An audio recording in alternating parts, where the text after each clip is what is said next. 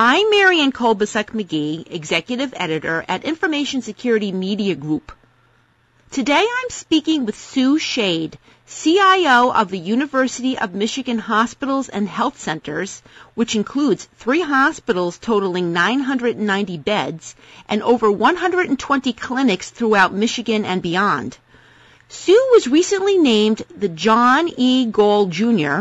CIO of the Year, a joint honor by the College of Healthcare Information Management Executives, or CHIME, and the Healthcare Information and Management Systems Society, or HIMSS. Sue will discuss with us some of her information security and privacy-related projects and priorities for 2015. Hi, Sue. Hi, Marianne. Thanks so much for joining us, and congratulations again on being named CIO of the Year. Very exciting. It is very exciting. Thank you very much, and truly an honor. So now, Sue, what are some of your top information security and privacy priorities for 2015? Well, very timely question. In the late fall, I had an independent domain expert in security come in and do an assessment for us. It was time. I felt that we needed to strengthen our security program and have somebody look really closely at it. So we've gotten that assessment. We've gotten the gaps identified. We have got a set of recommendations, and we're going to be laying out our plans and timeline here in the very near future. Those areas of focus are going to include increased protection in terms of dealing with phishing and malware so that we are more prepared for what we see in the industry as a rise in remote attacks. It's also going to include more work in terms of our devices and encryption efforts, and it's also going to include hiring for the first time a dedicated Chief Information Security Officer for the health system. We have not had a dedicated role to date, so our work has happened in not an optimal manner, though we've gotten a lot done in this area. I think bringing in a dedicated person to lead these efforts is where we are right now and what we're going to need. So now, Sue, you had mentioned that among the things you're focusing on is, for instance, phishing. Has the Anthem breach, the recent hacking incident at Anthem, has that influenced at all, or is that shifting at all any of the priorities or things you want to focus on in 2015 in light of what happened over there? So I wouldn't say it's shifting, but I think every time we see a major breach like that in the industry, we are all, as CIOs and CISOs, looking at what exactly was that issue. We know when it's lost laptops, we've got more work to do around educating our workforce, making sure everything's encrypted, etc. When we see it's attacks that involve malware and phishing, we're looking, what are the specifics of that? What information comes out about how that happened that can help inform us for our efforts? But I don't think any of those incidents in particular shift priorities for organizations. They're more learning opportunities. There's also that, oh my God, could that happen here? Kind of response that many of us have. And then if you go, well, that too could happen here, what are we going to do about it? So, Sue, when it does come to evolving cyber threats that are facing the healthcare sector, what is most worrisome to you? And do you think the healthcare sector is becoming a bigger target for hackers? Well, that's what I'm hearing and seeing in the industry, that healthcare and higher ed are two areas that are really being targeted. And since we are part of the university here, we're sitting with both of those focuses, you could say. For a long time, what I focused on and emphasized is that it's about the individual employee who could do something to jeopardize the lost laptop, the USB card, those kinds of things, and that we needed to focus on encryption and education of our workforce. But I think what we're seeing in the industry is a much, much greater threat in terms of cybersecurity, cyber threats, attacks, more bad guys, as I said, focusing on healthcare and higher education. And the problem there is the scale. The scale is at a whole different level. The Anthem breach, 80 million records. You're not going to see 80 million records if someone loses a laptop or someone has an unencrypted flash drive that they lose, right? So these are much more serious concerns that we need to be dealing with and at much greater scale. Now, Sue, you brought up an interesting point. The University of Michigan hospitals and health systems, obviously, you're associated with a university, and many other large medical providers, academic sorts of healthcare providers are sort of faced with that too, and that is the student aspect. You mentioned educating a workforce about phishing.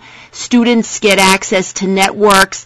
What sorts of unique challenges do healthcare providers that do have an academic setting connected to them face that maybe other healthcare providers don't have to worry about? Yeah, I think it's harder to truly lock things down, and I think that we're always balancing what level of openness do we need, and research comes into play here as well, in terms of the research community wanting more openness versus the restrictive environment to protect patient health records and other critical information on our patients that you would see and typically probably happens in a more straightforward way in organizations that don't have the research component. And you mentioned the student component, so I will tell you, as I work more closely with the CIO for the university, and we're moving on a path where we will have our security program part of the overall university security program, the issues of what kind of access is needed for the student population and their parents and alumni comes into play, and it's a very different set of needs than what we have within the healthcare system. So as we work together, balancing what are those unique needs that we need to address, yet still leveraging the best we can what's in common. Now, Sue, you also mentioned that you're going to be having a CISO for the first time. What are the biggest information security and privacy challenges do you think that are facing healthcare CIOs, and how do you see a new CISO working with you and sort of juggling those challenges? Well, I don't think it's anything different than what I've already talked about. There's multiple levels here. If you break it down into just two broad groups, there's protecting your network in terms of the external threats, and there's educating your workforce and creating a culture of security. Creating a culture of security with a very aware and compliant workforce and a very aware and engaged executive leadership team.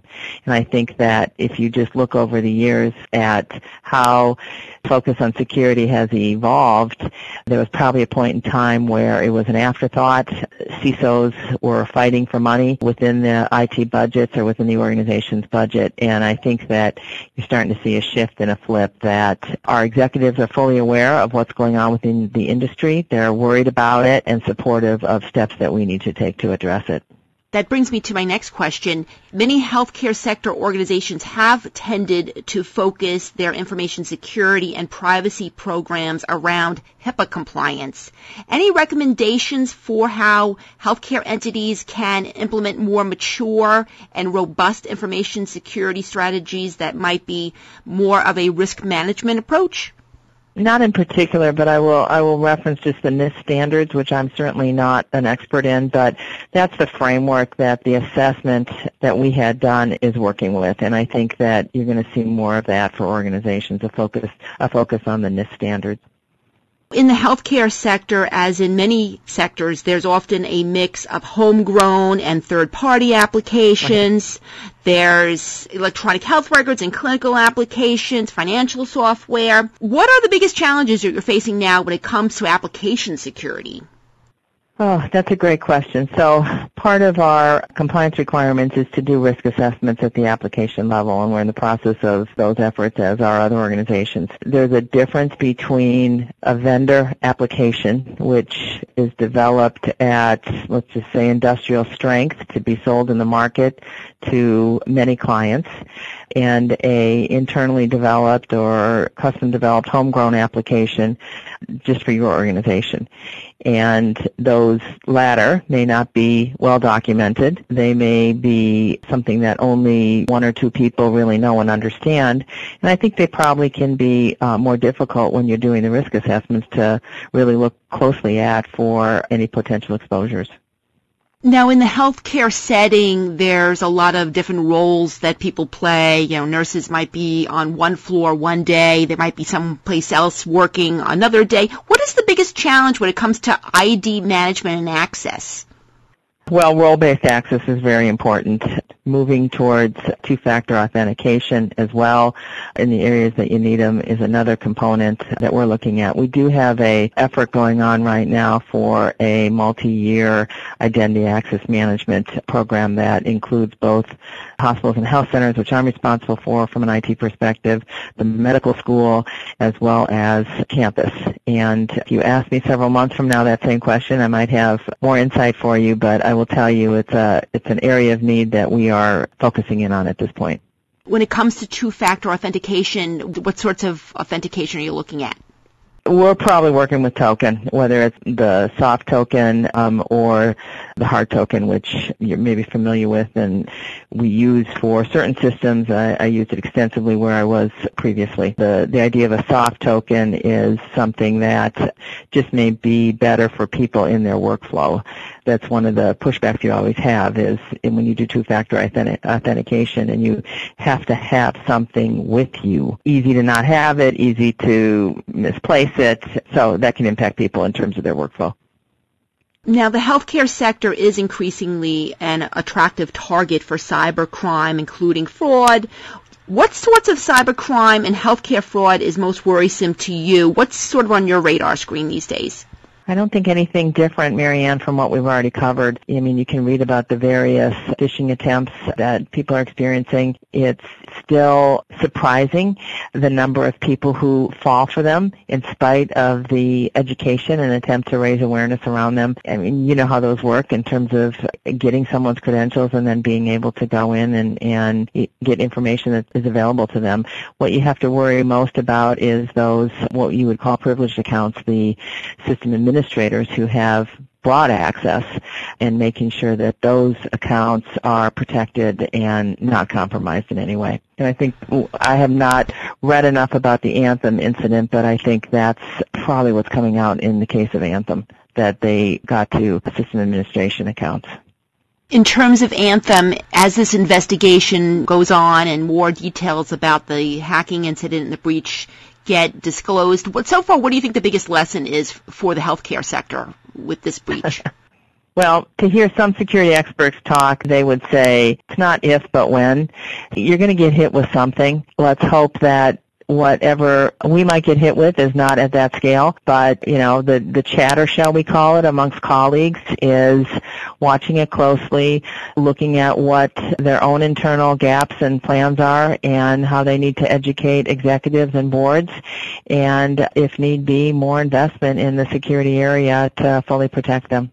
Thanks, Sue. I've been speaking to Sue Schade, CIO of University of Michigan Hospitals and Health Centers. I'm Marianne Kolbasuk-McGee of Information Security Media Group. Thanks for listening.